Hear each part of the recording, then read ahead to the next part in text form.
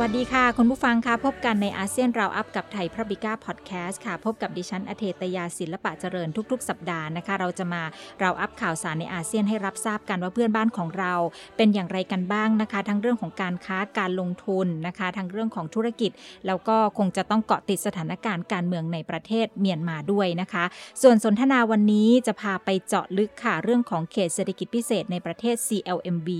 ใครให้สิทธิประโยชน์แค่ไหนนะคะความโดดเด่นของเศรษฐกิจพิเศษทั้งลาวกัมพูชาเวียดนามแล้วก็ทางเมียนมาด้วยนะคะช่องทางการเข้าไปลงทุนของนักลงทุนไทยที่จะเข้าไปตอนนี้เขาต้องการธุรกิจใดมากที่สุดในพื้นที่เขตเศรษฐกิจพิเศษหรือว่าโดยรอบจะคุยกับรองศาสตราจารย์ดร.อัฏฐพิสารวานิชผู้อำนวยการศูนย์ศึกษาการค้าระหว่างประเทศมหาวิทยาลัยหอการค้าไทยในช่วงที่2ค่ะแต่ว่าช่วงแรกนี้นะคะมาดูข่าวสารอาเซียนกันก่อนนะคะมาดูบทบาทของจีนกับอาเซียนวันนี้มี2เรื่องด้วยกันทั้งเรื่องของวัคซีนแล้วก็เรื่องของท่าทีต่อประเทศพม่าในการประชุมอาเซียนด้วยนะคะนายหวังอี้ค่ะรัฐมนตรีต่างประเทศของจีนนะคะก็พูดถึงการประชุมสมาคมประชาชาติแห่งเอเชียตะวันออกเฉียงใต้หรือว่าอาเซียนวาระพิเศษว่าด้วยสถานการณ์ในเมียนมาซึ่งก็จะเกิดขึ้นที่สำนักงานเลขาธิการอาเซียนที่กรุงจาการ์ตาเมืองหลวงของอินโดนีเซียเริ่มกันไปแล้วเมื่อวันเสาร์ที่24เมษายนที่ผ่านมานี้นะคะซึ่งรัฐบาลปักกิ่งเขาหวังว่าการประชุมที่กำลังเกิดขึ้นนี้เป็นจุดเริ่มต้นที่ดีเพื่อคลี่คลายสถานการณ์ในเมียนมาให้สามารถพบกับทางออกอย่างนิ่มนวลที่สุดค่ะแล้วก็มีการแนะด้วยนะคะว่าอาเซียนนั้นควรจะร่วมกันหลีกเลี่ยงการแทรกแซงอย่างไม่เหมาะสมจากภายนอกซึ่งตลอดระยะเวลาที่ผ่านมาก็เป็นเครื่องบ่งชี้ชัดเจนแล้วว่าการใช้มาตรการกดดันจากภายนอกนั้นไม่สามารถบรรเทาความรุนแรงของปัญหาซึ่งเป็นผลจากความขัดแย้งภายในประเทศได้และการประชุมครั้งนี้ถือเป็นบททดสอบสำคัญของอาเซียนที่โดยหลักการแล้วไม่แทรกแซงกิจการภายในของกันและกันนะคะสำหรับการประชุมครั้งนี้ของเราก็มีท่านรัฐมนตรีต่างประเทศค่ะท่านดอนปรมัตถ์วินัยเข้าร่วมประชุมนะคะแต่ว่ามีหลายๆคนให้ความเห็นไปทิศทางเดียวกันนะคะว่าผู้นำสมาชิกอาเซียนอย่างน้อย7ประเทศจาก10ประเทศที่ยืนยันเข้าร่วมการประชุมด้วยตัวเองแต่ในส่วนของผู้นำที่ไม่ได้เข้าร่วมหารือเองอย่างท่านนายกของไทยเราเนี่ยสมาชิกอาเซียนซึ่งมีพรมแดนติดกับพม่ามากที่สุดจะส่งผลต่อมติของอาเซียนที่จนปัจจุบันยังไม่เคยประณามการรัฐประหารในพม่าหรือไม่อย่างไรนะคะนี่เป็นประเด็นที่เขาตั้งคำถามด้วยนะคะเราก็ต้องติดตามผลการประชุมในเรื่องนี้ด้วยเช่นเดียวกันนะคะเป็นสิ่งที่จีนเขามองมาในอาเซียนนะคะซึ่งจีนเขาก็เป็นหนึ่งในสมาชิกอาเซียนบวก3แล้วก็มีบทบาทสำคัญกับประเทศในบ้านเราด้วยนะคะมาดูเรื่องของวัคซีนค่ะวัคซีนที่เกี่ยวเนื่องกับจีนแล้วก็เกี่ยวเนื่องกับอินโดนีเซียประธานาธิบดีสีจิ้นผิงผู้นำของจีนค่ะก็ได้พูดในระหว่างที่สนทนาทางโทรศัพท์กับประธานาธิบดีของอินโดนีเซียนะคะบอกว่ารัฐบาลจีนนั้นจะให้ความร่วมมือทางด้านวัคซีนกับอินโดนีเซียโดยจะผลักดันให้อินโดนีเซียนั้นเป็นศูนย์กลางในการผลิตวัคซีนในภูมิภาคนะคะแล้วก็ย้ำว่าจีนแล้วก็อินโดนีเซียให้ความสำคัญต่อชีวิตแล้วก็สุขภาพของประชาชนและจะต่อต้านลัทธินิยมเกี่ยวกับวัคซีนซึ่งประธานาธิบดีสีจิ้นผิงเนี่ยบอกว่าแผนการฉีดวัคซีนของจีนตอนนี้ครอบคลุมรวมไปถึงชาวต่างชาติที่อยู่บนแผ่นดินจีนด้วยรวมทั้งผู้ที่มาจากอินโดนีเซียนะคะแล้วก็รัฐบาลจีนหวังว่าอินโดนีเซียจะให้การสนับสนุนต่อชาวจีนในอินโดนีเซียเหมือนกับผู้นำของจีนด้วยนะคะเขาก็ยังยืนยันว่ารัฐบาลจีนนั้นจะสนับสนุนให้ภาคเอกชนของจีนเพิ่มการลงทุนในอินโดนีเซียแล้วก็เห็นว่าจีนและอินโดนีเซียเนี่ยควรจะเพิ่มความร่วมมือทั้งทางด้านคุณภาพแล้วก็ปริมาณโดยทั้งสองฝ่ายควรจะผลักดันโครงการต่างๆทางด้านโครงสร้างพื้นฐานอย่างเช่นการสร้างทางรถไฟความเร็วสูงเชื่อมโยงกรุงจาการ์ตากับเมืองบันดุงค่ะขณะเดียวกันนะคะทางท่านประธานาธิบดีสีจิ้นผิงเนี่ยยังได้สนับสนุนให้อินโดนีเซียเพิ่มการส่งออกสินค้าคุณภาพสูงไปยังจีนด้วยนะคะแล้วก็บอกว่าทั้งสองประเทศเนี่ยควรจะผลักดันเพื่อให้มีการบังคับใช้ความตกลงหุ้นส่วนทางเศรษฐกิจระดับภูมิภาคหรือว่าอาเซปที่ทางสมาคมประชาชาติเอเชียตะวันออกเฉียงใต้หรือว่าอาเซียน10ประเทศแล้วก็คู่เจรจา5ประเทศก็คือจีนญี่ปุ่นเกาหลีใต้ออสเตรเลียแล้วก็นิวซีแลนด์ได้ลงนามกันเอาไว้เมื่อเดือนพฤศจิกายนปีที่ผ่านมา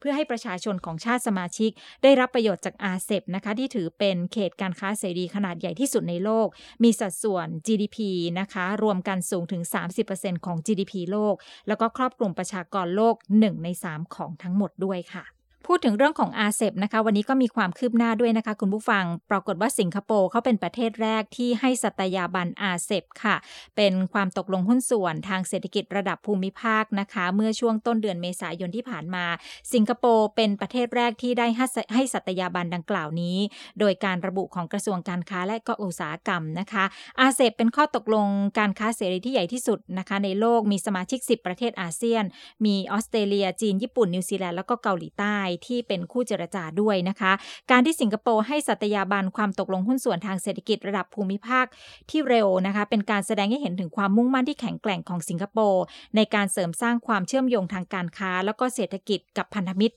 เพื่อประโยชน์ของธุรกิจแล้วก็ประชาชนค่ะอันนี้เป็นคำกล่าวของนายชาญชุนซิงนะคะรัฐมนตรีกระทรวงการค้าและอุตสาหกรรมของสิงคโปร์ค่ะแล้วเขาก็บอกด้วยนะคะว่าเขาหวังว่าประเทศที่เข้าร่วมอาเซบจะดำเนินการเช่นเดียวกันเพื่อเร่งให้ข้อตกลงมีผลบังคับใช้แล้วก็สิงคโปร์มอบสัตยาบันต่อเลขาธิการอาเซียนแล้วนะคะอาเซบได้รับการลงนามโดย15ประเทศที่เข้าร่วมนะคะอย่างที่กล่าวเมื่อสักครู่เมื่อพฤศจิกายนปีที่แล้วซึ่งนายกรัฐมนตรีลีเซียนลุงให้ความเห็นว่าอาเซบนั้นเป็นก้าวสำคัญของโลกในช่วงเวลาที่ตอนนี้นะคะกำลังสูญเสียการเติบโตของเศรษฐกิจโลกด้วยนะคะแล้วก็ความตกลงอาเซบเนี่ยสร้างความร่วมมือทางเศรษฐกิจที่เป็นประโยชน์ร่วมกันบนพื้นฐานข้อตกลงอาเซียนที่มีอยู่กับพันธมิตรเขตการค้าเสรี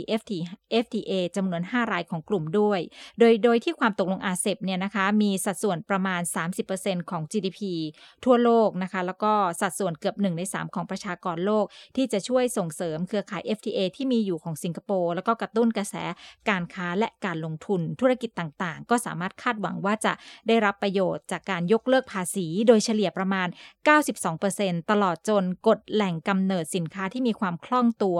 ในการเข้าถึงสิทธิประโยชน์ในการเข้าถึงตลาดพิเศษด้วยนะคะอันนี้ก็ถือเป็นความคืบหน้าค่ะแล้วก็เป็นประเทศแรกที่ให้สัตยาบันเรียบร้อยแล้วนั่นก็คือประเทศสิงคโปร์ค่ะ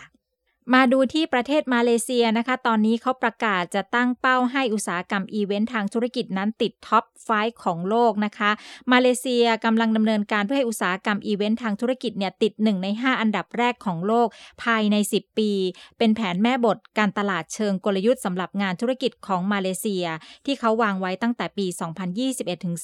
2030 นะคะมาดูหลายๆท่านที่เขากล่าวถึงนโยบายในเรื่องนี้ค่ะประธานเจ้าหน้าที่บริหารสำนักงานส่งเสริมการจัดประชุมและนิทรรศการของมาเลเซียนะคะดาโตสรีอับดุลคานีดาอุดนะคะบอกว่าเป้าหมายจะสามารถบรรลุได้โดยการนำ World Expo เข้ามาจัดในประเทศค่ะเพราะกลุ่มประเทศอาเซียนนั้นยังไม่ได้มีการจัดงานแสดงสินค้าต่างประเทศเลยเพราะฉะนั้นเนี่ยเขามองว่าถ้าสามารถเป็นประเทศแรกในภูมิภาคอาเซียนที่จัดงาน World Expo ได้ก็จะส่งผลดีต่ออุตสาหกรรมจัดงานทางธุรกิจของมาเลเซียโดยรวมด้วยนะคะและเขาบอกว่านี่เป็นหนึ่งในโครงการเริ่มที่เขาได้เริ่มขึ้นตามแผน SMP ก็คือปี 2564 ถึง 2573 นั่นก็คือการดึงให้งาน World Expo มาจัดในประเทศมาเลเซียค่ะอีกคนหนึ่งนะคะก็บอกนะคะว่าตอนนี้นะคะจริงๆแล้วงานเนี่ยเจอโควิดเข้าไปต้องยกเลิก60กิจกรรมและเลื่อนอีก28กิจกรรมในปีที่ผ่านมาก็เป็นการใช้มาตรการควบคุมการสัญจรเพราะฉะนั้นเนี่ยเขาบอกว่าตัว SMP เนี่ยในปี 64-73 ที่วางแผนไว้จะเริ่มเปิดทางให้กับกิจกรรมทางธุรกิจและการแข่งขันกีฬาระดับนานาชาติในมาเลเซียซึ่งก็จะสามารถส่งเสริมอุตสาหกรรมอีเวนต์ทางธุรกิจของมาเลเซียให้กลับมาแข็งแกร่งกว่าเดิมในทศวรรษหน้าด้วยนะคะนอกจากนี้นะคะทางด้านของบริษัทเอกชนหน่วยงานที่จัดส่งเสริมการประชุมของมาเลเซียเนี่ยเขาบอกว่าตัว SMP ที่เขาวางแผนไว้ตั้งแต่ปี 64-73 เนี่ยมีเป้าหมายจะเพิ่มสัดส่วนนักท่องเที่ยวจากต่างประเทศ 3% ในอุตสาหกรรมการเดินทางและการท่องเที่ยวรวมทั้งการจ้างงานทั้งหมดประมาณ 25,833 คนภายในปี 2573 ด้วยนะคะ SMP ของมาเลเซียเป็นสัญญาณบ่งบอกถึงความมุ่งมั่นของภาคธุรกิจแล้วก็รัฐบาลในการทำงานร่วมกันในทศวรรษหน้าค่ะโดยวางกลยุทธ์ใหม่แล้วก็โอกาสใหม่ในการขยายตัวและพัฒนาสถานะปัจจุบันของตลาดมาเลเซียให้มีความเจริญต่อไปด้วยนะคะทางด้านของรัฐมนตรีกระทรวงท่องเที่ยวศิลปวัฒนธรรมของมาเลเซียบอกว่าผู้เข้าชมงานธุรกิจเนี่ยจะใช้จ่ายมากกว่านักท่องเที่ยวทั่วไปถึง3เท่าแล้วก็จะมีผลทวีคูณมากขึ้นด้วยโดย 40% เดินทางกับคู่สมรสแล้วก็อีก 60% กลับมาเป็นนักท่องเที่ยวในภายหลังด้วยนะคะอันนี้เขาตั้งเป้าไว้จะติด 1 ใน 5อันดับแรกของโลกในการจัดอีเวนต์ในแผน10ปีของประเทศมาเลเซียค่ะเดี๋ยวเราต้องติดตามเรื่องนี้น่าสนใจนะคะเอาละค่ะช่วงนี้เดี๋ยวเราไปคุยกับอาจารย์อัดนะคะรองศาสตราจารย์ดร.อัดพิสารวานิชค่ะผู้อำนวยการศูนย์ศึกษาการค้าระหว่างประเทศมหาวิทยาลัยหอการค้าไทยไปคุยเรื่องของเขตเศรษฐกิจพิเศษใน CLMV กันค่ะสวัสดีค่ะอาจารย์อัดค่ะสวัสดีครับสวัสดีครับค่ะอาจารย์ขาวันนี้นะคะอยากให้อาจารย์พูดถึงเรื่องของเขตเศรษฐกิจพิเศษในกลุ่มประเทศ CLMV เราก็จะเน้นกัมพูชาเวียดนามแล้วก็ลาวแล้วก็ไทยด้วยนะคะอาจารย์ว่าตอนนี้ในแต่ละประเทศเนี่ยเขตเศรษฐกิจพิเศษเนี่ยเกิดขึ้นเยอะมากแล้วก็ประเทศไหนให้สิทธิประโยชน์มากน้อยขนาดไหนมีจุดเด่นยังไงบ้างคะอาจารย์เดี๋ยวเราไล่เรียงกันเลยนะคะอาจารย์เมียนมาแมวเหรอครับเมียนมาด้วยค่ะอาจารย์เราไล่กรอบเมียนมาเราไล่กรอบ CLMV ก่อนไหมได้ค่ะอาจารย์คะ CLMV เนี่ยถ้าเรามองจำนวนคือมันมีคำอยู่2คำก็คือเขตเศรษฐกิจพิเศษกับเขตอุตสาหกรรมค่ะในความหมายของเขตเศรษฐกิจพิเศษกับเขตอุตสาหกรรมในแต่ละ CLMV เนี่ยให้คำจำกัดความที่แตกต่างกันเช่นในเมียนมาเนี่ยเขาให้เขตเศรษฐกิจพิเศษเนี่ยก็คือการให้สิทธิประโยชน์มากเป็นพิเศษเพราะชื่อมันบอกในเมียนมาก็จะมีเขตเศรษฐกิจพิเศษเจ้าผิวในรัฐยะไข่นะครับเขตเศรษฐกิจพิเศษทวายอันนี้เจ้าผิวเนี่ยเขาให้จีนบริหารจัดการไปเพื่อเป็นแหล่งก๊าซธรรมชาติส่งไปประเทศจีนอันนี้ถ้าเขตเศรษฐกิจพิเศษเจ้าผิวนะครับอยู่รัฐยะไข่ทางตอนเหนือของเมียนมาอันนั้นก็ดำเนินการแล้วที่มีท่อก๊าซจากยะไข่เจ้าผิวเนี่ยวิ่งตรงไปมันเรแล้วก็เข้าคุนหมิงทำมูเซลุยลี่นะฮะด่านชายแดนจีนพม่าเข้าคุนหมิงไปอันนั้นก็ดำเนินการแล้วเขตเศรษฐกิจพิเศษทวายติดกาญจนบุรี100 กว่ากิโลนี่ก็ไปกาญจนบุรีจากกาญจนบุรีไปทวายก็ประมาณ180 กว่ากิโลก็ถึงท่าเรือทวายเขตเศรษฐกิจพิเศษทวายอันนี้ก็ให้ไทยบริหารจัดการแต่ว่าก็มีปัญหาก็ยังไม่เกิดขึ้นเราทราบข่าวว่าช่วงหลังหยุดจะฮักไปเขตเศรษฐกิจพิเศษที่เวิร์กที่สุดขณะนี้ก็เป็นเขตเศรษฐกิจพิเศษทีระวาใช่อยู่จากย่างกุ้งไปประมาณสัก20 กิโลได้นะครับอยู่แดนโพลิเลียมอันนั้นในเวิร์กที่สุดอันนั้นให้ญี่ปุ่นบริหารจัดการอันนี้เขตเศรษฐกิจพิเศษของเมียนมาก็มี3 อันที่ใหญ่ๆนอกนั้นก็พม่าก็จะเป็นเขตอุตสาหกรรมซึ่งจะกระจายทั่วประเทศเขาประมาณสัก30-40 เขตอุตสาหกรรมก็จะให้สิทธิประโยชน์เนี่ยน้อยกว่าเขตเศรษฐกิจพิเศษนะครับพอมาลาวปปลาวเนี่ยใช้คำว่าเขตเศรษฐกิจพิเศษหมดเลยSpecial Economic Zone หมดเลยนะครับส่วนใหญ่ลาวจะเป็นอย่างนั้นซึ่งการให้สิทธิประโยชน์เนี่ยก็จะแบ่งตามพื้นที่ตามโซนออกเป็น4 โซนนี่หมายความว่าถ้าโซนห่างไกลออกไปขาดความเจริญก็จะให้สิทธิพิเศษเยอะลดภาษีนิติบุคคลเยอะค่าเช่าถูกอะไรประมาณนี้อันนี้ในสปป.ลาวมีประมาณสัก20นะของในสปป.ลาวส่วนใหญ่ก็อยู่ตรงบริเวณชายแดนไทยชายแดนเวียดนามและก็จีนเช่นชายแดนไทยก็จะมีเศรษฐกิจพิเศษท่าแขกนครพนมเศรษฐกิจพิเศษสวรรค์เซโนมุกดาหารกับสวนเขตเศรษฐกิจพิเศษบ่อหานบ่อเต็นลาวจีนนะฮะเขตเศรษฐกิจพิเศษเวียดนามมีลาวเบาเวียดนามลาวแล้วก็มีเขตพิเศษในเวียงจันทร์พอในกัมพูชาก็จะเป็นเขตเศรษฐกิจเขตอุตสาหกรรมกัมพูชาก็จะเป็นเขตอุตสาหกรรมซึ่งส่วนใหญ่ก็จะเป็นอยู่ในบริเวณชายแดนไทยแล้วก็ทางใต้ก็เป็นเขตอุตสาหกรรมศรีอนุวิวแล้วก็ชายแดนเวียดนามแล้วก็ตรงกลางในกรุงพนมเปญกันดารจังหวัดกันดารก็จะมีเขตเศรษฐกิจพิเศษใน CMV ทั้งหมดทั้งหลายทั้งปวงเนี่ยในประเทศเวียดนามจะมีเขตอุตสาหกรรมมากที่สุดในอาเซียนประมาณสัก500ได้เขตอุตสาหกรรมใ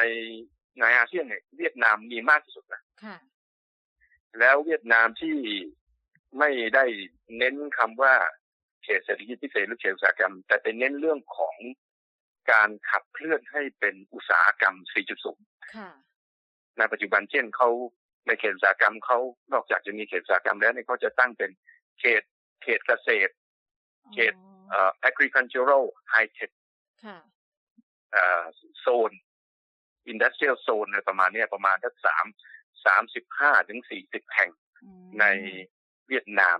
ไปภายใต้แผนพัฒนาเศรษฐกิจฉบับใหม่ของเขาทั้งใน CMB ผมคิดว่าการให้สิทธิประโยชน์สิทธิพิเศษเนี่ยไม่แตกต่างกันเท่าไหร่อาจจะแตกต่างกันบ้างจำนวนเช่นการให้เช่าพื้นที่50 ปีบ้าง75 ปีบ้าง5 ปีบ้าง75 ปีหรือ99 ปีบ้างก็จะมีความแตกต่างกันไปอย่างเช่นในเวียดนามเนี่ยก็มีการพูดถึงจะให้นักลงทุนเข้ามาเช่าได้ถึง99 ปีแต่ว่ามีการคัดค้านเสียก่อนนะครับผมว่าสิทธิประโยชน์พวกนี้มีความแตกต่างละเอียดก็ไม่ต่างกันอาจารย์คะอย่างที่เรื่องของที่อาจารย์บอกว่าความแตกต่างอย่างเช่นการให้เช่าพื้นที่ต่างๆเนี่ยค่ะอาจารย์อันเนี้ยมันมีความสำคัญกับภาคธุรกิจมากน้อยขนาดไหนคะอาจารย์เห็นบอกว่าก่อนหน้านี้ลาวก็มีปัญหาแต่ตอนนี้ขยายแล้วใครต้องมาดูว่าใครเป็นผู้ครอง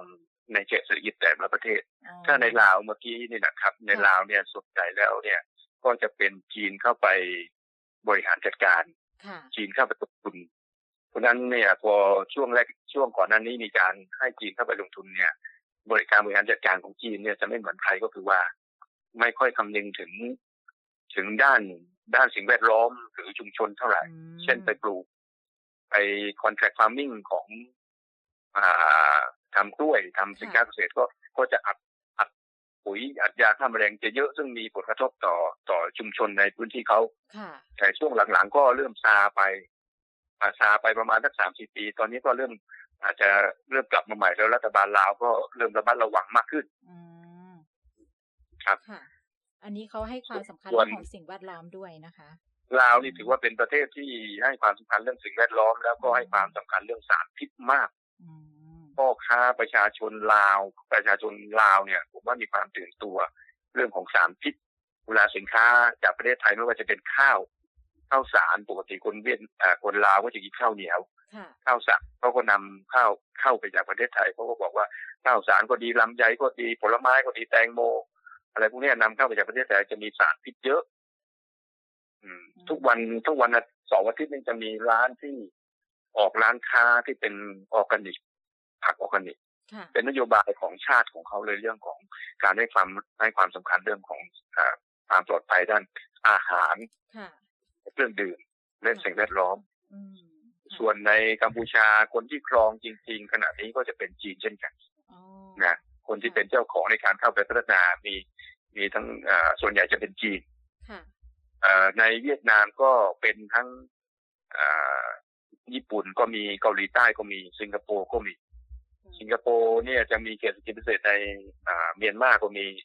1-2 อันน่ะในสปป.ลาวก็มีอย่างสปป.ลาวเนี่ยเช่นของสวรรค์ไซโนเขตเศรษฐกิจพิเศษสวรรค์ไซโนเนี่ยที่อยู่ติดกับมุกดาหารกับสวรรค์เขตเนี่ยนะครับอันนั้นก็บริหารโดยมาเลเซียนะซึ่งผมจำชื่อของสิงคโปร์ไม่ได้มีอันนึงในเวียดนามก็จะมีอยู่สัก 2-3 ที่เหมือนกันที่ประเทศสิงคโปร์เข้าไปบริหารจัดการผมคิดว่าการที่ใครเป็นพื้นที่ครองเนี่ยก็ดูจาก FDI ก็คือเม็ดเงินที่เข้าไปลงทุนในประเทศนั้นเนี่ยส่วนใหญ่ประเทศนั้นก็จะเข้าไปบริหารจัดการเขตเศรษฐกิจพิเศษด้วยซึ่งในเวียดนามเนี่ยก็จะเป็นเจ้าใหญ่ขนาดนี้ก็จะเป็นเกาหลีใต้กับประเทศญี่ปุ่นเพราะนั้นก็จะเป็นเจ้าของเขตเศรษฐกิจพิเศษตามไปด้วยส่วนในกัมพูชาก็จะเป็นจีนก็จะเป็นเจ้าของเขตเศรษฐกิจพิเศษไปด้วยในสปป.ลาวก็จะเป็นจีนนะในเมียนมาก็จะมีทั้งจีนมีทั้งสิงคโปร์นะครับของเรายังไม่มีของเรามีเป็นเจ้าของเศรษฐกิจพิเศษมีอยู่ที่กัมพูชาอยู่ที่หนึ่งนะครับของท่านประธานสภาอุดเป็นรองประธานสภาอุดนานแล้วจำชื่อกันไม่ได้แล้วนะครับผมเคยไปดูแล้วอยู่ใกล้กับชายแดนไทยประมาณที่50-60 โลออกไปค่ะถ้าอยากจะเจาะเป็นประเทศว่าประเทศเขตเศรษฐกิจพิเศษของประเทศเหล่านี้เนี่ย อะไรที่นักลงทุนไทยควรจะเข้าไปลงทุนแล้วก็มีอนาคตบ้างอย่างเมียนมาค่ะตอนนี้อาจารย์เริ่มที่เมียนมาก่อนอาจจะมีปัญหาเรื่องการเมืองอยู่อันนี้อยากให้อาจารย์วิเคราะห์นิดนึงว่าน่าจะเริ่มเข้าไปได้เมื่อไหร่แล้วตอนนี้เขตเศรษฐกิจพิเศษเขาสะดุดไหมแล้วถ้าไทยจะไปลงทุนถ้าสถานการณ์สงบนิ่งแล้วควรจะเป็นผมคิดว่าเมียนมาเนี่ยถ้าเราแรงกิ้งเมียนมาขณะนี้เนี่ยในเซียบิผมว่าตอนนี้ถ้าถามนักลงทุนน่าจะให้เมียนมา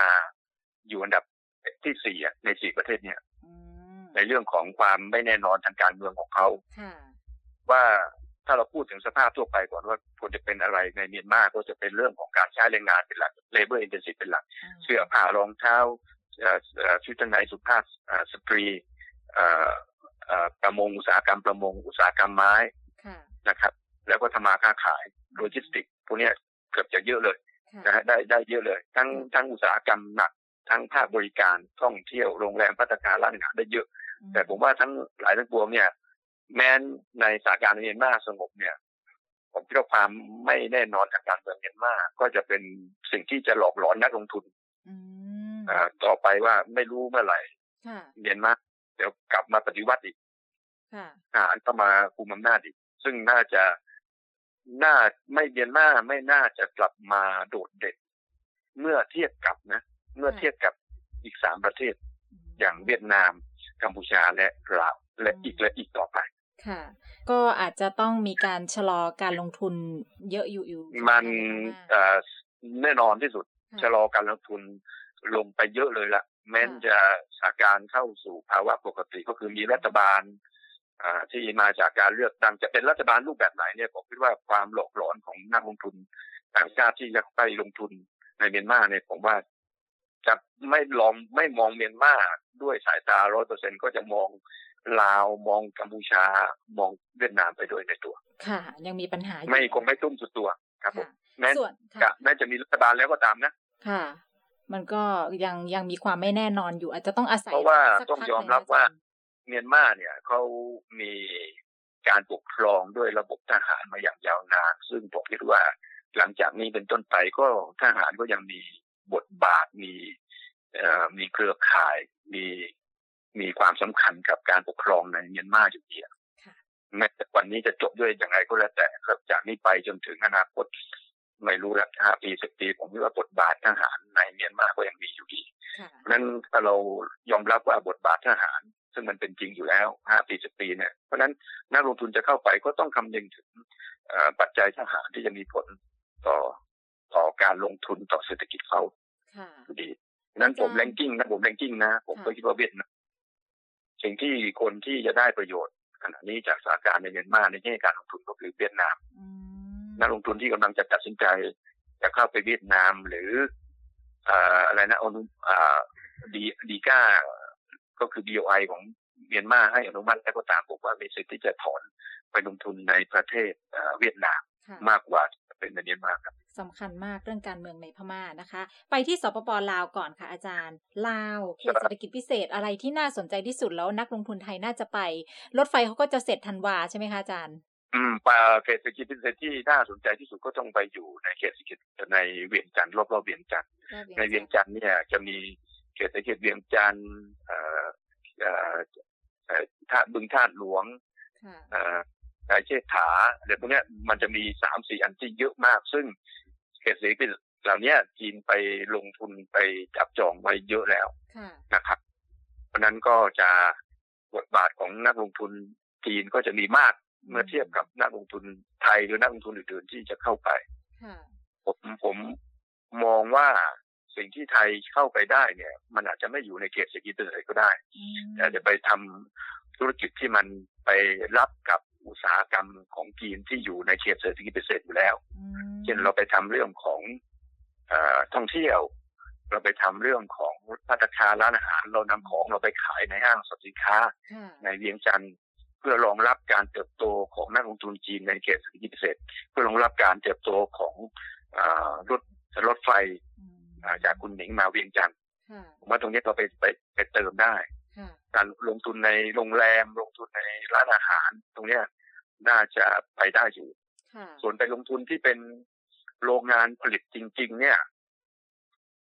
อาจจะไม่ทันจีนนะตอนนี้ หรือการเพื่อจะขายคนลาวตอนนี้คนลาวเขานิยมที่จะเดินทางเข้ามาทางหนองคายมาเข้าอุดรมาช้อปปิ้งในบ้านเรามากกว่านะครับถ้าเราสมมติเราไ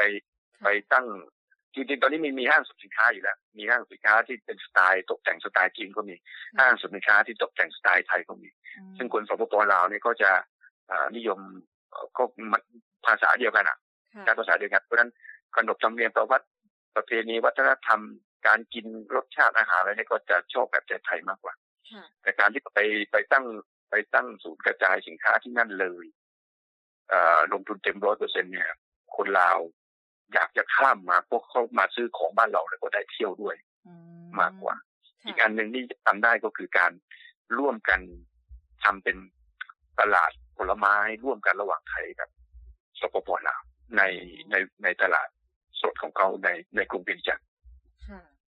อันนี้ในรูปแบบเพราะว่าถ้าเราไปลงทุนเลยเนี่ยเราไปลงทุนเลยเช่นเราไปลงทุนโรงงานเสื้อผ้าเนี่ยเราก็จะมีปัญหาเรื่องของแรงงานเหมือนกันนะเพราะว่าในสปป.ลาวนี่ประมาณ7 ล้านคน7 ล้านคนจีนอยู่อีกเกือบ10 ล้านแล้วมั้งอาจารย์คะถ้าเรานักธุรกิจไทยจะไปลงทุนในรูปแบบที่ไปลงทุนเพื่อที่จะรองรับการเติบโตของเศรษฐกิจเขตเศรษฐกิจพิเศษในลาวเนี่ยสิทธิประโยชน์ต่างๆที่เราจะได้เนี่ยจะได้เท่ากับคนที่เขาอยู่ในเขตเศรษฐกิจพิเศษเลยไหมคะอาจารย์ไม่เท่าถ้าอยู่ข้างนอกก็คงไม่เท่าคือมันเป็น2 ส่วนกันการไปทำธุรกิจในสปป.ลาวก็ไปลงทุนในเขตเศรษฐกิจพิเศษของเขาหรือไปลงทุนข้างนอกนะครับเพื่อรองรับอุตสาหกรรมในเขตเศรษฐกิจพิเศษเขาและเพื่อรองรับการเจริญเติบโตของสปป.ลาวในอีก2 ปีข้างหน้าที่รถไฟของสปป.ลาวจะมารถไฟของจีนจะมาเพราะนั้นนักท่องเที่ยวก็จะเข้ามาเยอะมากคนจีนจะเข้ามาเยอะมากอาหารการกินที่พักผมว่าไม่พอนะครับก็เลยต้องเข้าไปเราอาจจะไปจอยเรื่องของเช่นเรื่องของโคขุนเนี่ยเรื่องของปศุสัตว์เนี่ยเขาไม่เก่งนะเรื่องเนื้อเนี่ยเนื้อหมูเนื้อโคนี่นะครับเขายังต้องการเยอะมากนะครับเราเป็นแหล่งคือมาตรฐานในการทำปศุสัตว์ของเรานี่ค่อนข้างจะสูงไม่ว่าจะเป็นโคไม่ว่าจะเป็นหมูไม่ว่าจะเป็นไก่สูงนึกภาพดูว่าเขตเศรษฐกิจพิเศษเขาเกิดจีนก็ลงทุนเยอะนักท่องเที่ยวมานะครับเขาอาหารการกินก็ไม่พอเราไปเติมพวกนี้อาหารการกินเราไปเติมเรื่องของภัตตาคารเราไปขับอาหารสำเร็จรูปเนี่ยโดยที่ไม่ต้องไปตั้งไม่ต้องไปตั้งโรงงานเพราะไปตั้งโรงงานผมว่าอุตสาหกรรมไทยตอนนี้เป็นเสื้อผ้าก็ย้ายไปหมดอยู่แล้วแต่พอไม่เห็นว่าอุตสาหกรรมไทยเพราะว่ามันจะต้องไปตอบโจทย์เรื่องของอะไรล่ะของความเจริญถ้าไปเรื่องของเกษตรแปรรูปเนี่ยก็ผักผลไม้เวียดนามสปป.ลาวนี่ก็ไม่เยอะ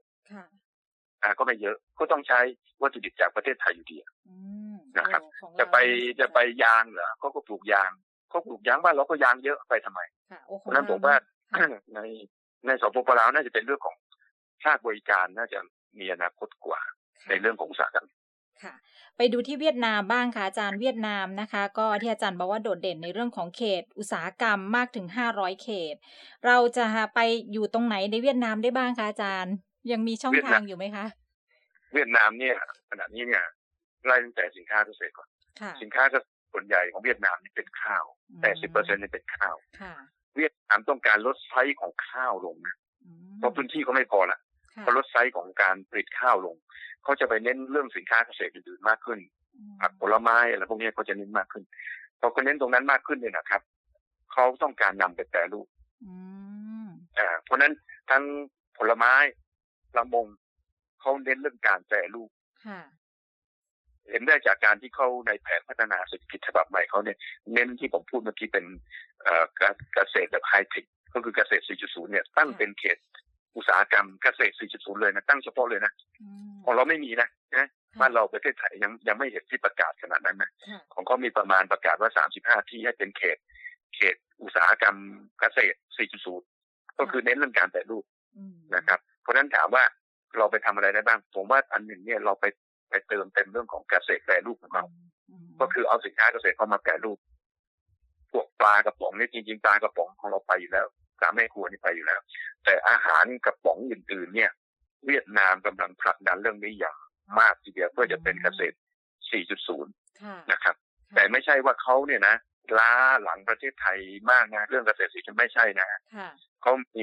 มีระบบอินเทอร์เน็ตเขามี IoT เขามีเซ็นเซอร์ในการในการวัดอุณหภูมิเยอะแยะเลยนะครับผมดูแล้วเหมือนกับไม่ได้ต่างกับประเทศไทยเท่าไหร่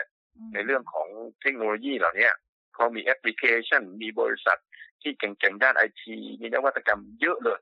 ตอนนี้แต่ว่าเรื่องของกระบวนการในการแปรรูปเขาอาจจะสู้ไทยไม่ได้ 100% เพราะนั้นจุดนี้เป็นจุดที่ประเทศไทยน่าจะเข้าไปตั้งโรงงานแปรรูปสินค้าเกษตรของเขาได้แต่ว่าเราก็ต้องระวังว่าบางคนก็กังวลว่าเท่ากับว่าเราไปสอนเขาหรือเปล่าก็ไม่รู้ละเขาจะต้องเป็นวินร่วมกันนะเราก็จะได้ฐานของในการผลิตนะครับแล้วก็ได้สิทธิประโยชน์ด้านภาษีที่เขาไปทำ FTA กับกรอบใหญ่ๆก็คือ CPTPP เขาไปทำกรอบ FTA กับยุโรปตัวนี้จะเป็นตัวที่ผลักดัน2 FTA ก็คือ CPTPP แล้วก็กับเวียดนามยุโรปเป็นตัวผลักดันที่จะทำให้ประเทศเวียดนามอีก20 ปีหลังจากนี้15-20 ปีเนี่ยเป็นประเทศที่มีรายได้สูงประเทศระดับกลางที่มีรายได้สูงเขาพูดเลยว่าเขาบอกเลยชัดเจนเลยว่า CPTPP แล้วก็FTA ของยุโรปกับเวียดนามเนี่ยจะเป็นตัวที่จะทำให้เขาก้าวกระโดดมากๆนั้นถามว่าทำอะไรได้ก็เราเนี่ยไปเกษตรแปรรูปหน้านี้เวิร์กที่สุดนะคะครับแล้วก็สินค้าไทยไปขายโดยตรงผ่านทางออนไลน์นะครับสินค้าพวกสุขภาพอาหารที่เป็นสุขภาพผลิตภัณฑ์สมุนไพรที่เกี่ยวข้องกับสุขภาพตัวเนี้ยได้หมดเครื่องสำอางนะครับอะไรที่เกี่ยวข้องกับสุขภาพเนี่ยได้หมดเลยเห็นนะแต่ว่าเราก็ต้องสร้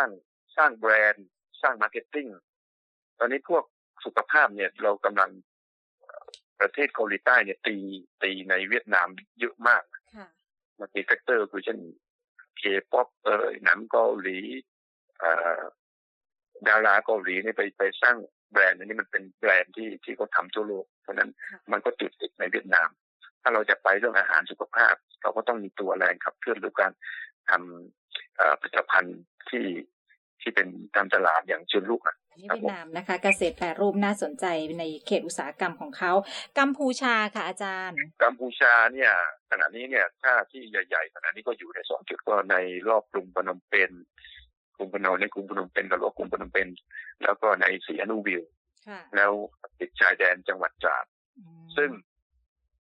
ส่วนใหญ่ที่ไปลงทุนในพวกนี้ก็จะเป็นเสื้อผ้ารองเท้าเป็นรายได้หลักของเขาบางเขตอุตสาหกรรมเช่นอยู่ที่ตราดเนี่ยพึ่งพิงวัตถุดิบในตรงที่ตราดเนี่ยเป็นเขตอุตสาหกรรมของเขาพวกเสื้อผ้ารองเท้าเครื่องใช้ไฟฟ้ารถยนต์เนี่ยก็เอาวัตถุดิบจากบ้านเราเข้าไปเพราะนั้นเราจะเป็นซัพพลายเออร์ในแง่ของวัตถุดิบเพื่อจะป้อนในอุตสาหกรรมชายแดนของกัมพูชาส่วนใหญ่จะเป็นตัวถ้าเสื้อผ้าก็เราไปหมดแล้วเสื้อผ้ารองเท้าแล้วก็วัตถุดิบอีกตัวนึงที่อันนี้มันขึ้นออกไปเลยสิ่งที่กัมพูชาต้องการนักลงทุนต้องการก็คือว่าการแปรรูปผลไม้ก็คือมะพร้าวแก้วขมิ้นของเขาอันนี้ตรงๆชัดๆเลยก็คือแก้วขมิ้นเนี่ยเขาปลูกเยอะมากเป็นวาระแห่งชาติของเขาเป็นพืชเศรษฐกิจเดียวของเขาเลยมะม่วงแก้วขมิ้นตอนนี้ยิ่งโควิดเนี่ยยิ่งออกมาเยอะมากล้นมากเลยกำลังอยากจะระบายเข้าสู่ประเทศไทยแต่อันหนึ่งที่เราไปได้ก็คือว่าไปตั้งโรงงานแปรรูปซึ่งส่วนใหญ่แล้วก็ขายเกาหลีเขาขายจีนมะม่วงอบแห้งจากแก้วขมิ้นมะม่วงอบแห้งมะม่วงโน่นนั่นนี่มะม่วงแช่อิ่มเนี่ยเขาทำไม่เป็นกัมพูชาทำไม่เป็นต้องการให้โรงงานไทยไปตั้งเลยในเขตในเขตอุตสาหกรรมเขาแก้วขมิ้นเขาออกทั้งปีไหมอาจารย์ทั้งปีเลยฮะมะม่วงเนี่ยยิ่งช่วงนี้ออกเยอะมากเลยแล้วแต่มะม่วงนี่ทั้งปีแล้วมันเป็นมะม่วงที่ทน ทนแล้งทนอากาศร้อนได้ดีมากแล้วก็ผลดกด้วยออกมาเยอะแล้วปลูกทุกจังหวัดขณะนี้เนี่ยนี่ตอนนี้ผู้ประกอบการที่กัมพูชาติดต่อผมให้ผมขายในประเทศไทยขายในประเทศไทยเราก็แหมโรงงานมันก็ปิดหมดตอนนี้ไม่รู้จะขายยังไงเนี่ยต่อไปเพราะว่าโรงงานปิดกันหมดก็ขายไม่ได้เหมือนกันอีกการหนึ่งที่ผมนึกได้ก็คือว่าในมะขามหวานของไทยมะขามสินค้าเกษตรบางตัวที่ประเทศ CLB เนี่ยไม่มีมะขามหวานซึ่งกัมพูชาไม่ใช่กัมพูชาเวียดนามสั่งขณะนี้สั่งไปขายเวียดนามสั่งผู้ประกอบการที่เนี่ยที่ผมพูดถึงเนี่ยผู้นักลงทุนที่ผมพูดถึงที่อยากจะให้ผมเนี่ยไปหานักลงทุนไปตั้งโรงงานแปรรูปมะม่วงกัมพูชานะและนักลงทุนคนนี้ให้ผมเนี่ยไปหามะขามหวานเพื่อจะส่งไปเวียดนามต้องการเยอะมากวันละ15 ตันโอ้โห15 ถึง 20 ตันค่ะมะขามหวานสดๆหรือว่าแปรรูปแล้วอาจารย์แปรรูปไปแกะเปลือกแล้วแปรรูปแกะเปลือกที่เอามาเล็ดออกนะที่อันนั้นน่ะได้ออกแล้วไม่ได้ออกก็ยังเขาไม่ได้กลับเท่าไหร่แต่ผมไม่แน่ใจว่าเรามีพอหรือเปล่าตอนนี้ตอนนี้งานผมก็กำลังประสานไปอยู่น่าสนใจนะอาจารย์เพราะว่าลงสินค้าเกษตรในบ้านเราบางอย่างที่ไปอยู่ในต่างประเทศอยู่ในเพื่อนบ้านนี่มูลค่าสูงด้วยนะคะอย่างมะขามหวานนี้ได้ราคาดีเลยใช่ไหมอาจารย์ดีมากเลยครับเวียดนามเนี่ยมีสินค้าเกษตรหลายตัวมากแต่หนึ่งที่เขาทำให้ขนาดนี้ก็คือมะขามหวานเขาพยายามปลูกนะแต่ว่ามันไม่หวานผมว่าหวานในโลกนี้ดีที่สุดนี่อยู่ที่ประเทศไทยมะขามมะพร้าวน้ำหอมเนี่ยดีที่สุดในโลกเลยนะไม่ใช่ในอาเซียนนะมะขามหวานและมะพร้าวน้ำหอม DNA ของมะขามหวานเนี่ยนี่คือเบอร์ 1ของโลกอยู่ที่ประเทศไทยดีมะพร้าวน้ำหอมในอยู่ที่ประเทศไทยมะพร้าวน้ำหอมเนี่ยในผมชิมมาหมดแล้วในอาเซียนไม่มีทางสู้ประเทศไทยได้มะพร้าวน้ำหอมเนี่ยเพราะฉะนั้นสินค้าเกษตรบางตัวที่ CMB ทำไม่ได้ก็เนี่ยจะเป็นจุดหนึ่งที่จะไปทำธุรกิจได้ใน CMB เช่นกันค่ะเอาละค่ะวันนี้ได้ข้อมูลเจาะลึกมากเลยนะคะอาจารย์โอกาสหน้าจะรบกวนอาจารย์อาจจะลงลึกเป็นแต่ละประเทศไปอีกครั้งหนึ่งด้วยนะคะอาจารย์คะได้ครับวันนี้ขอบพระคุณมากค่ะอาจารย์เป็นวันดีครับสวัสดีครับสวัสดีค่ะค่ะอาจารย์อัดพิสารวานิชนะคะผู้อำนวยการศูนย์ศึกษาการค้าระหว่างประเทศมหาวิทยาลัยหอการค้าไทยค่ะอาจารย์ก็ได้มาเจาะลึกนะคะสำหรับเขตเศรษฐกิจพิเศษในกลุ่มประเทศ CLMV แล้วก็แบ่งแต่ละประเทศอย่างชัดเจนนะคะอย่างประเทศเมียนมาเองก็ถือว่าตอนนี้เรื่องความไม่แน่นอนทางการเมืองนะคะความน่าสนใจในการลงทุนในเขตเศรษฐกิจพิเศษก็แรงกิ้งมาอยู่อันดับที่4นะคะตอนนี้เรื่องของการเมืองยังเป็นหลักอยู่นะคะเห็นอาจารย์บอกว่าเป้าหมายการลงทุนจากต่างประเทศที่จะเข้ามาเนี่ยตอนนี้เตรียมย้ายฐานไปที่เวียดนามของทางเมียนมาก็จะต้องรอดูอีกสักพักหนึ่งนะคะเขตเศรษฐกิจที่น่าสนใจของเมียนมาก็อยู่ที่ทิระวาค่ะห่างจากย่างกุ้งไปประมาณ20กิโลเมตรส่วนใหญ่ก็จะบริหารจัดการโดยทุนญี่ปุ่นนะคะส่วนสปป.ลาวค่ะเขตเศรษฐกิจที่น่าสนใจอยู่รอบๆเวียงจันทร์ก็คือบึงธาตุหลวงนะคะแต่อาจารย์บอกว่าตอนนี้ในเขตเศรษฐกิจพิเศษทุนใหญ่จะเป็นทุนจีนค่ะถ้านักลงทุนไทยไปลงทุนเนี่ยอาจจะดูลำบากสักนิดนึงแต่ถ้าจะให้รุ่งแล้วเราจะต้องไปลงทุนในรอบๆเขตเศรษฐกิจพิเศษทำธุรกิจที่จะรองรับการเติบโตอีกทีหนึ่งนะคะโดยเฉพาะเรื่องของท่องเที่ยวและบริการร้านอาหารนะคะแล้วก็พวกปศุสัตว์ต่างๆเนื้อหมูเนื้อโคตอนนี้เขาต้องการมากเกษตรแปรรูปรอการเติบโตของรถไฟในอนาคตด้วยนะคะรวมถึงน่าจะร่วมกันทำเป็นตลาดผลไม้ระหว่างไทยกับสปป.ลาวอันนี้น่าสนใจแล้วก็น่าจะมีอนาคตที่สดใสค่ะส่วนเวียดนามนะคะเวียดนามส่วนใหญ่ก็จะเป็นเขตอุตสาหกรรมนะคะเกษตร 80% ตอนนี้ของเวียดนามก็คือข้าวเขาต้องการที่จะลดไซส์ลงนะคะเพื่อที่จะทำให้การผลิตตัวเนี่ยลดลงเพราะว่าพื้นที่ไม่พอแล้วก็สิ่งที่สำคัญเขาต้องการที่จะนำเข้าไปแปรรูปนี่คือโอกาสของผู้ประกอบการไทยค่ะเพราะว่าทางเวียดนามเนี่ยเรื่องของการแปรรูปเนี่ยเขายังไม่ถนัดนะคะถ้ามีนักลงทุนไทยเข้าไปแล้วก็นำเรื่องของเกษตร 4.0 ไปเนี่ยจะเป็นประโยชน์อย่างมากนะคะโดยเฉพาะเราจะได้ประโยชน์จากการใช้สิทธิประโยชน์ทางด้านภาษีจากที่เวียดนามเข้าเป็นสมาชิก CPTPP ด้วยแล้วก็จากการที่เวียดนามเขาได้ทำ FTA ระหว่างเวียดนามกับยุโรปด้วยค่ะส่วนกัมพูชานะคะ กัมพูชาอาจารย์บอกว่าตอนนี้ที่น่าสนใจเขตเศรษฐกิจพิเศษรอบๆกรุงพนมเปญแล้วก็สีหนุวิวค่ะรวมถึงชายแดนจังหวัดตราดนะคะส่วนใหญ่การค้าขายแถวนี้เขาจะมีส่วนของการผลิตอยู่แล้วนะคะเขาต้องการวัตถุดิบจากไทยเข้าไปทางชายแดนนะคะโดยเฉพาะพวกที่ทำเกี่ยวกับอุตสาหกรรมเสื้อผ้าส่วนที่เขาเนี่ยต้องการโรงงานแปรรูปจากไทยก็คือการแปรรูปผลไม้มะม่วงแก้วขมิ้นค่ะอันนี้อาจารย์บอกว่าโดดเด่นมากในกัมพูชาออกทั้งปีนะคะตอนนี้เป็นพืชเศรษฐกิจของกัมพูชาไปแล้วเขาต้องการโรงงานแปรรูปจากไทยซึ่งจะเอาไปขายต่อที่เกาหลีแล้วก็ประเทศจีนซึ่งเป็นประเทศที่ใหญ่มากนะคะอันนี้ก็เป็นสิ่งที่น่าสนใจสำหรับเขตเศรษฐกิจพิเศษใน4ประเทศเมียนมาสปป.ลาวเวียดนามแล้วก็กัมพูชาค่ะเดี๋ยวโอกาสหน้าอาจารย์จะมาเจาะลึกให้แต่ละประเทศด้วยนะคะว่ามีตรงจุดไหนอย่างไรที่มีความคืบหน้าเรื่องของสิทธิประโยชน์ด้านการลงทุนต่างๆที่เป็นประโยชน์ต่อผู้ประกอบการในบ้านเราด้วยนะคะวันนี้เวลาหมดแล้วค่ะต้องลาคุณผู้ฟังไปก่อนพบกันใหม่ในตอนหน้านะคะสวัสดีค่ะ